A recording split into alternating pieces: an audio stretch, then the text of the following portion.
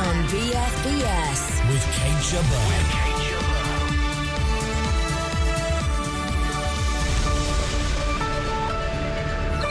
The Chancellor speaks. Do the Chiefs of Staff shudder? Nigeria, what's the UK interest? Is it more than oil? Why World War I soldiers liked a beef vindaloo? And what's in a name? Kim Jong-un says, I am the one and only.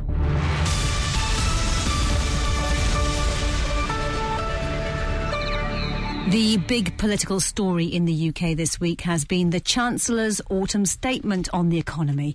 It's the time that he sets out the financial future of the nation, including whether the UK can spend, save or cut. Our defence analyst Christopher Lee is here. Hello, Christopher. For the armed forces, it's the cut bit we need to worry about, isn't it? And there are going to be more cuts. Now, this is not the budget that he's come up with. That comes out in March, and that tells you whether, he's got a couple of pence on beer and cigarettes and things like that. What he does do, and he did this week, is say, look, we've got to have something like 60 billion pounds worth of cuts over the next few years. And every department is going to have to take part in that cut exercise. And the Defence Department can't get out of it. It's not ring-fenced as it has been before. And so, considering there's going to be, if you remember, a defence review, that's going to take place before the defence review. So next year. Can you actually read into anything in the fact that there's money going to be allocated from LIBOR to military charities and things like that? Is that the sweetener before the bitter bit, do you think? Or No, I don't think so. I mean, if you want the sweeteners, it's the price of houses. So you reduce the taxes on the lower price houses and you increase them on the other houses. Those are the things that actually get people going along with the idea, well, the next election is going to be about the economy, stupid. Now, as far as the defence chiefs are concerned, they're saying to themselves, right, we're going to be told how much we're going to have to cut before we put our papers forward for the shape of the British Armed Forces for the next 20 years. So, if you could put your money where your mouth is, excuse the pun, I will. What would you say would be happening to the Armed Force in terms of budget and cuts? The Armed Forces will probably, if you like, the buying bit of the Armed Forces, that will probably be okay. They'll still be able to buy, for example, about 1% more than they are buying at the moment in terms of money. What you get for that money is a different thing. So that's pretty safe. And one of the reasons it's very safe is because it means jobs, it means British industries, etc. But what is going to be important is what you can buy because of what you're being asked to do. And so, for example, and this is something we've touched before, for example, if today the Royal Navy went along and said, by the way, we want 2 aircraft carriers, which they're now having got from the last review, they would be told no. So it's a complete rethink, perhaps, on the basic structure of the armed forces. Well, on the subject of finances, Britain has withdrawn from Afghanistan all but its rearguard troops. Now begins the task of rebuilding what's left behind. Today, in London, yet another donor conference took place. Christopher, who is there exactly? 59 countries. Their representatives, more or less at foreign secretary level or representatives of those people, plus all the non-government organisations, the NGOs, all the people and business who are looking at Afghanistan and they're asking this question, what do you want? What can we get into? And how can you protect our interests if we're trying to help you out? So how much is being asked for monetarily? They've got ideas of how much, but they're not telling anybody how much because nobody really knows. At this stage, it's a bit like, it's the wrong expression, but a bit like children in need. You hope people pledge a lot of money. Not all of it turns up, and that is the worry of the Afghans themselves, that they've been asked for money before and it hasn't all succeeded. And one of the reasons it hasn't succeeded is because the interests of the big organisations, including companies, can't be protected, even physically. What exactly is the money needed for? What would it be used for as a priority? Well, 3 things. One is the security, so you've got to have somebody who can finance all sorts of things. For example, if you want to buy some aeroplanes for your armed forces, or if you want to buy aeroplanes for just shifting around the country, small feeder aircraft, somebody's got to pay for them. And this is the interesting thing, is that I think is that people are saying, oh, this is all charity. You know, we've left the war. We've still got, let's say, 10, 14,000 combat troops as the Americans have. We've got people in the United Kingdom in there. So the war's not really over. But what it is the reconstruction of a country which has never been a viable state in an area, a region, which is quite often a series of failed states. But the most fantastic thing, that all these people sitting in Lancaster House in London today, they all knew one thing. Afghanistan is potentially one of the richest countries in that area. So with that, and let's get some. Do you think then that the actual aid will be enduring? There will be enduring in tranches. And so you say, right, let's suppose you say, well, I can actually... What do you mean enduring in tranches? In tranches. So you say, I will build you an airport. But there's no point in having an airport unless we've got people to maintain it. And so the second tranche is that when you've got the airport running, you've got people saying, right, I will now finance the whole support system for that airport. When you get into agriculture, 3 years down the line of crop rotation, for example, you want it developed. Also, if the country is going to build, you want a country that is going to advance, otherwise it just stagnates. And so the money comes in separate periods, maybe over, and we've got to think of it over sort of 20 or 30 years. All right, Christopher, stay with us. I'm sure there'll be more coming from this conference later on. Sit Rep with Kate Jabbar. Still to come, robot wars. How should states prevent the machines from taking control? And recipes from the trenches. How the British Army planned to feed itself in the First World War. BFBS Sit Rep. Reports out of Washington, the Middle East and France are claiming that the Iranian Air Force is bombing targets in Iraq. Christopher, the Iranians have not admitted this. Is it happening? What do we think? Well, we think it's happening because the Iranians are not saying that they're not doing it. The Americans are saying that we think they are. In fact, they are doing it. And there is a crucial bit of evidence. There's a lot of film which shows north of Baghdad, northeast of Baghdad, terrain, which is partly identifiable. And then in blue skies, flying over there are F-4s. F-4s probably, I looked at them, probably Mark 8s. Maybe Mark 8s, maybe Mark 10s. And these are only, which countries has them? Well, there are only two countries that have got them, flying them in that region at the moment. And don't forget, you can't bring them from elsewhere because they haven't got the fuel capacity. It's Turkey. Turkey ain't flying any operations, and Iran. And so Iran's got an interest in doing so. And that is that IS, and that, don't forget, that's who they're bombing. They're not just bombing Iraqis, they're bombing Sunni-based IS, which is close to the Iranian border. Is this being done in conjunction, assuming it is, with the Americans? I don't think it's in conjunction directly with the Americans. And the Americans and the Iranians, I don't think will do that. But what happens, the Iranians would have to tell the Baghdad government, wouldn't they, that they're going to be flying over their territory, and that's what they're going to do. And what would the Baghdad government do? They tell the Americans. In neighbouring Syria, President Bashar al-Assad is saying these bombings haven't really done any harm. Have they in either Iraq or Syria? Well, they're on a bigger basis. I think he's talking really just here about Syria. There have been something like 1,000 sorties over there at the moment. And what the Americans would say is you can't fix this with bombing. John Kerry said that yesterday morning, in fact. You can't fix it with bombing, but what you can disrupt. After they killed a lot of the IS leadership, you can stop things happening. You can stem the tide, and that's all they have done. Could Britain be about to send dozens of military trainers to Nigeria? It's reported there's been a request from the country to help fighting Boko Haram extremists. So what could Britain do? Dan Houghton is a former Royal Naval officer and is the managing director of the security company Spearfish, and he joins me now. Dan, good to speak to you. You were out in Nigeria just 2 weeks ago. What's the situation there? Yeah, I was there for a week, and we're in Abuja, and we're really looking at the risk to the north of the country. There's a lot going on there at the moment, and we're really seeing a build-up in risk as we approach the elections in February of next year. And for example, just last week we had the attack on the Grand Mosque in Kano. We had a double suicide bombing in Maiduguri, up in the northeast state of Borno. There was another Boko Haram attack in Damasak, and then there was some Central Plateau violence between Fulani herdsmen and villagers. So, and that was just 1 week. So all in all, there's a lot going on there. It does tend to be seen as a ramping of risk as we approach, as I say, the elections in Feb. And there's a lot of things to think about in terms of managing risk for people who are operating in the country. So how strong is Boko Haram at the moment? Well, I think they're certainly getting a lot of attention. They're certainly carrying out some very effective raids. And their aim at the moment, really, I mean, they seem to be targeting towns, areas of ground that they can take and hold, which to some extent is working, to some extent is not.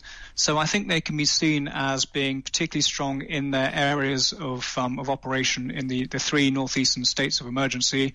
But then they also have operational capability in other places. We've seen attacks in Abuja. We've seen the Kano bombing mosque I just mentioned, and other areas that are outside their area of comfort, but they do have the capability. So I think it's fair to say at the moment they are, they're definitely on the up, and they don't seem to be waning at this point. And what's your assessment of how the government there in Nigeria is coping? Can they deal with the problem? Well, I think the jury's out on that one at the moment. I mean, the Chibok girls issue did really put this firmly into the international spotlight, which has put a lot of pressure on Goodluck's shoulders. I think locally, when you go and speak to people in country, there's a lot of general dissatisfaction with the state of security. You hear reports of the military having a lot of morale problems, people being militarily defeated. In particular, this was in Mubi the week before last. So I think at the moment it's at a bit of a tipping point. And as I say, I think the jury is out as to whether they're going to contain it and effectively handle it. Let's just talk briefly about how other countries can help militarily. I understand that the deal with the Americans to train a battalion of Nigerian army is now on hold over a row about something else with America. What about the British? How can the British military help? As far as I'm aware, I mean, there's been support in things like intelligence information gathering, training teams, and there was a report in the media this week saying that has been considered to be increased. But again, I think there's got to be balance with the political concerns in terms of putting our troops into the field, into the path of danger.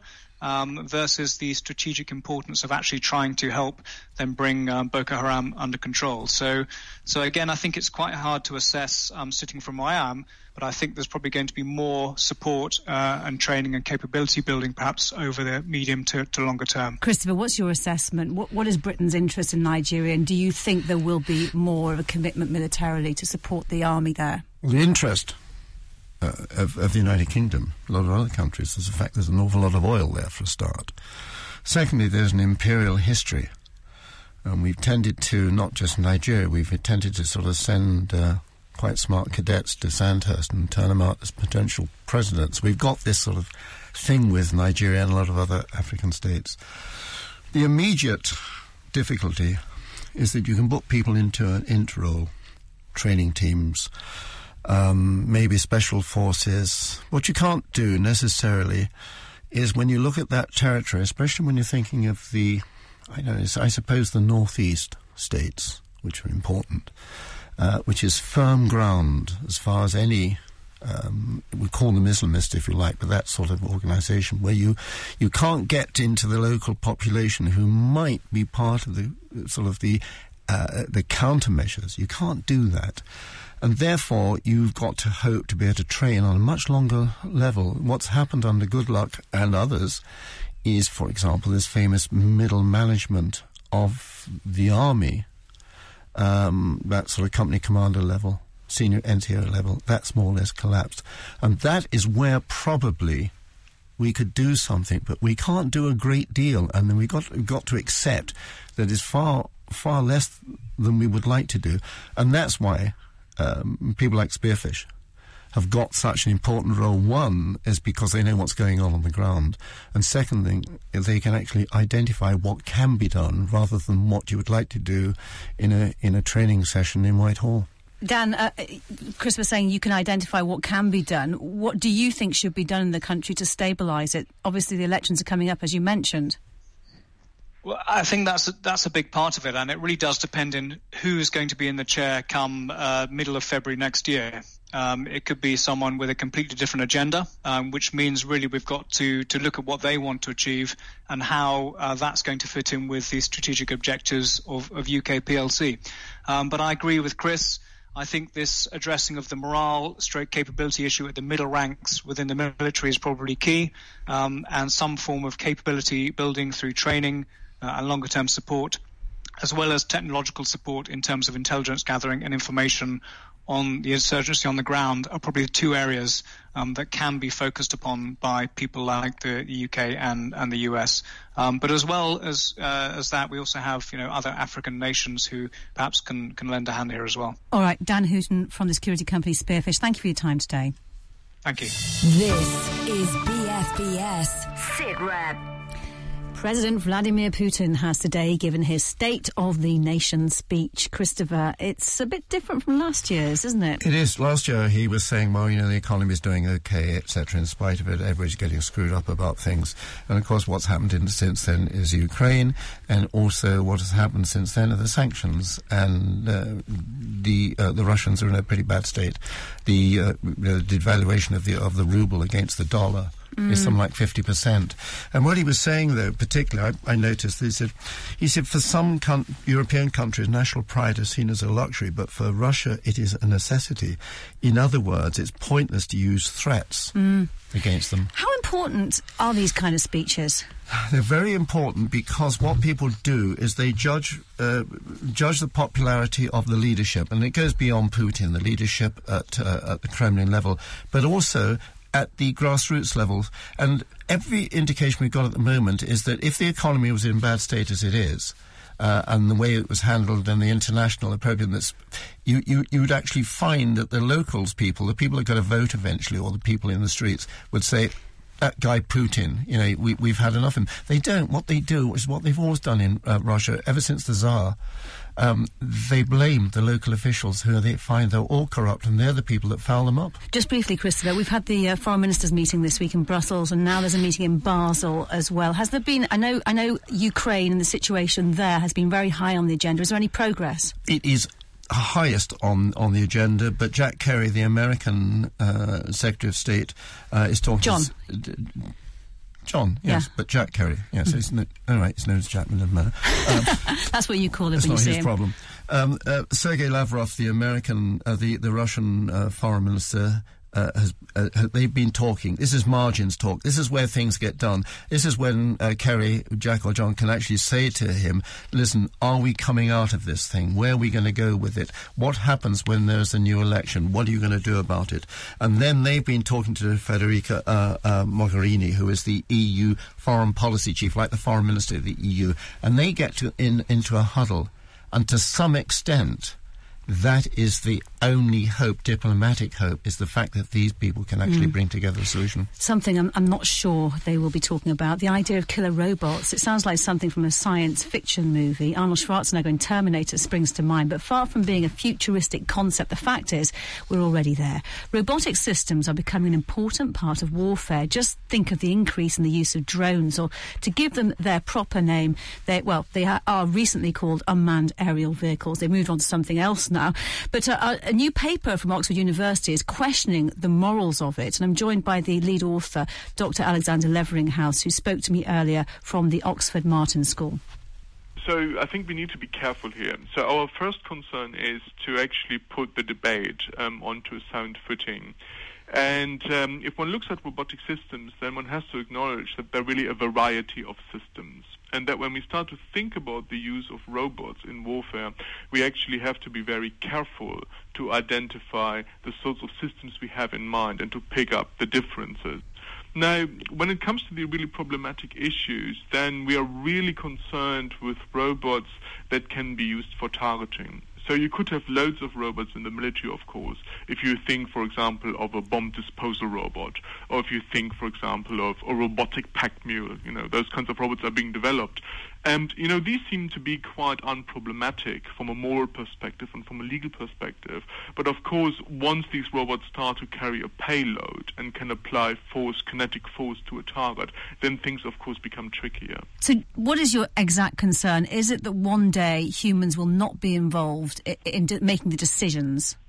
Right. So this is very important. So in the policy paper, we distinguish between two main ways of targeting. So in robotic weapons. So one way would be remote controlled, and that's what we're currently seeing in drones or in unmanned aerial vehicles or remotely piloted air systems, as they're called.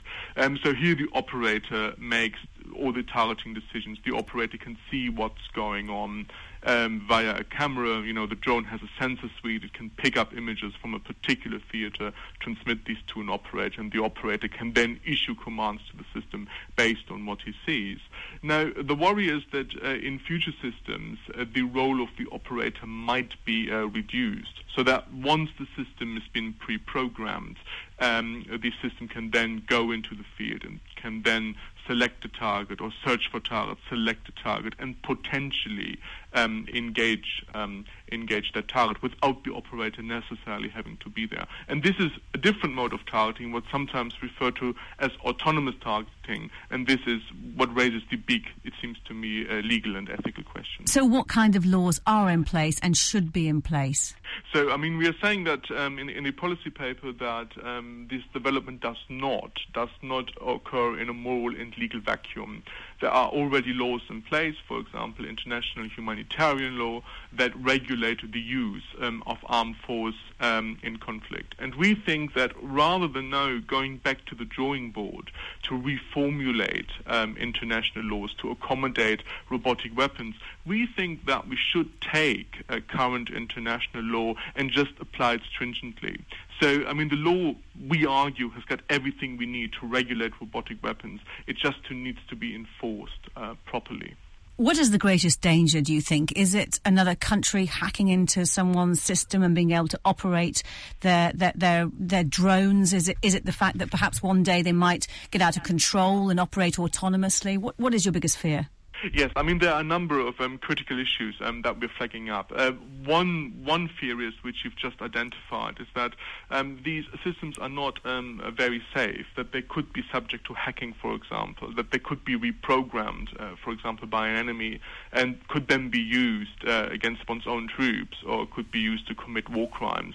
So there is a kind of big technological question, really, here about risk and safety that needs to be tackled. When it comes to further issues, we are also worried about the reliability of these systems in identifying their targets. So in order to be able to operate without an operator making all the decisions as the machine is being deployed, these machines would really function well if they have very unambiguous target signatures that they can log on. And that's really the question: where can these machines safely be used? Where do they have a very high reliability of identifying the proper targets so that their deployment complies with international law? That was Dr. Alexander Leveringhouse from the Oxford Martin School at Oxford University. The 1914 British Army cookbook has been reprinted for the first time in 100 years.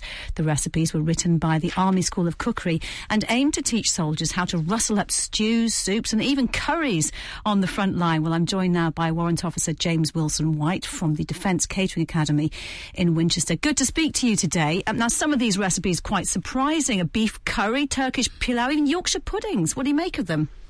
I was quite surprised myself when I saw it, having not been in the army at that time, not really seen the book. But no, beef curry and turkey pilau, a great advance from what was being dished out in the times of the Crimea.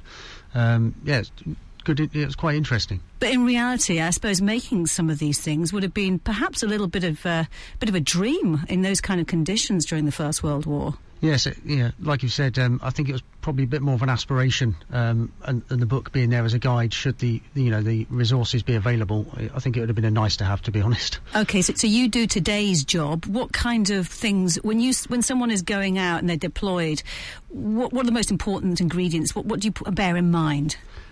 I think these days, when you look at the recent operations in Afghanistan, and the FOBs and such like, and the smaller locations, when fresh rations do come along, it's all about preserving them and using them to the best of your ability for as long a period as possible, and make the ORP that's there on offer that much more appetising and nutritious. So when you're in a forward operating base, how easy is it to make good food? What are the limitations you have to bear in mind? Well, I think the key that, especially the role I'm in now, where we train the chefs for these scenarios.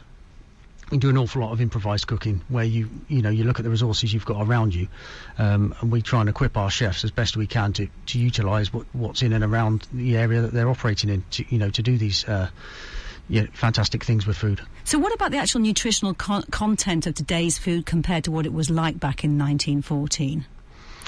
I think you've got to look at the whole supply chain issue with that as well, and how food is, farmed and harvested these days. With the ORP especially, that's designed to, preserve nutritious content, and with the addition of fresh rations, Christopher, we can make things a lot better. I was just thinking something you said about quite different from the Crimea War, because the Crimea War was quite different, wasn't it, in terms of who was the army. When you get to 1914, you've got a lot of British soldiers who have been served for decades in India. So to them... Hence the curry recipes, I presume. Yeah, it would have been the sort of thing that would have been quite used to. James, what's the most difficult thing you've had to do? Where's the most difficult place you've had to cook and rustle up a good meal? Out in Iraq, I had a very limited kitchen there, feeding an awful lot of people. How many people? Well, there was two of us feeding 160, but it was 24-hour feeding in the particular location I was in, with very limited resources. But we made it work. So what did you do? How did you get round it? Work longer, work harder. Did you pick up any of the local sort of dishes when you were in that kind of situation, or you just completely cut off and working in a vacuum, as it were? Yeah, no, we were completely cut off. We had a good relationship with the Americans, funny enough, that we were in a location just down the road, so, you share experience and you share skills. So, in terms of your favourite dish, what goes down best with the troops for you? The troops I was working with at the time, anything fresh. That's the challenge, I guess, is it? Yes. All right. Warrant Officer James Wilson-White from the Defence Catering Academy in Winchester. Thank you very much for your time today. Christopher, around elsewhere this week, North Korea has announced that no one is allowed to have the same name as its leader. They can have the same haircut, can't they, but not the same name. They go to the same crimper, right? And they say, right, I want a number 4 as long as it's like our beloved leader. But Kim Jong-un, that's his name. Nobody in the country is allowed now to be called Kim Jong-un. And why might that be? I mean, because there is. Why would they want to? We only have one beloved leader, don't we? and I mean, everybody really get that sort of straight. Unlike in the past, I mean, my great-great-grandfather was called Horatio after Nelson, for example. That's where it all started, is it? Your love of the Navy. No, my love of the Navy is the fact they paid me every day. Nobody else has ever done that. Certainly not here, that's for sure. But, I mean, there is this thing, loads of Napoleons in France. People called Napoleon, people called after famous people. You look at where we get to now with all the pop stars. I mean, how many Kylies are there, for goodness sake? No, but it's interesting. It's this cult of the individual. And when he walks out, he knows he is the one and only beloved leader. I knew you'd get that Chesney song in there somewhere. Thank you. Ashton Carter, let's talk about him. Ashton Carter, if all goes well, maybe by tonight or tomorrow, but late tonight. At the time of this recording, unconfirmed, but... Ashton Carter, who for a long time was number 2 of the American Defense Department, is probably going to be announced as number 1. He is quite different from anything that's walked in that Pentagon before. He is a physicist. He is an Oxford PhD. He has got a huge understanding of advanced physics. And in fact, when you were talking, shut up a minute. Sorry, I didn't mean that. But when you were talking, for example, about robots, Ashton Carter will understand that. He'll understand the physics of it. I understand that his nickname is, he's known as an Uber Wonk. What is an Uber Wonk? I think I'm going to call you an Uber Wonk after telling me to put my... an Uber Wonk in any style is somebody who sits there and he knows so much about it that there is no point in trying then you are an Uber Wonk. Trying to pull the wool over his eyes. That's where we part. But listen, I mean, the important thing is that Chuck Hagel, who was the Defence Secretary, was more or less had to part company, had to go. This man is going to be brought in. It'd be interesting. He may be the second person only in the Pentagon ever to survive 2 presidents. He may sort of be the stretch bridge. And that's all we have time for this week. Be quiet, Christopher. If you'd like to join the debate, we're on Twitter. You can follow us at BFPS SitRep. Remember, you can listen again on our website, bfps.com/sitrep. We're back at the same time next week. But for now, from me, Kate Chabot, thanks for listening. I didn't mean it really, Christopher, honestly.